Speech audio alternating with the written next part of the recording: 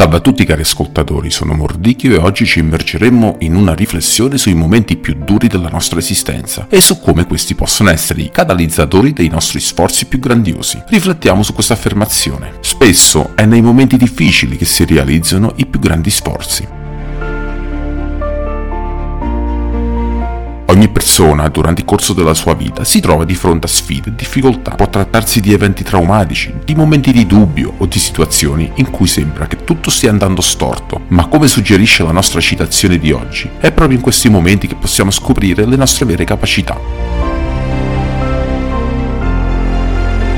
Pensate ai grandi inventori, artisti, sportivi o leader del passato e del presente. Molte delle loro realizzazioni più notevoli sono nate da periodi di grandi difficoltà. Le sfide li hanno spinti a cercare soluzioni innovative, a superare i propri limiti, a riscrivere le regole.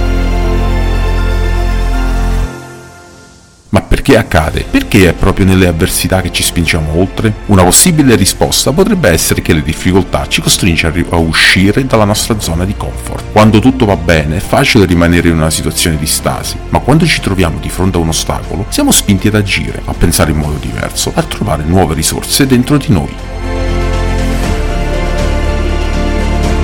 E non si tratta solo di individui famosi o di grandi conquiste. Ognuno di noi nella vita quotidiana può riconoscere questi momenti, una difficoltà nel lavoro che ci ha spinto ad acquisire nuove competenze, una sfida personale che ci ha insegnato qualcosa di prezioso su di noi stessi, una perdita che, pur portando dolore, ci ha resi più resilienti e consapevoli.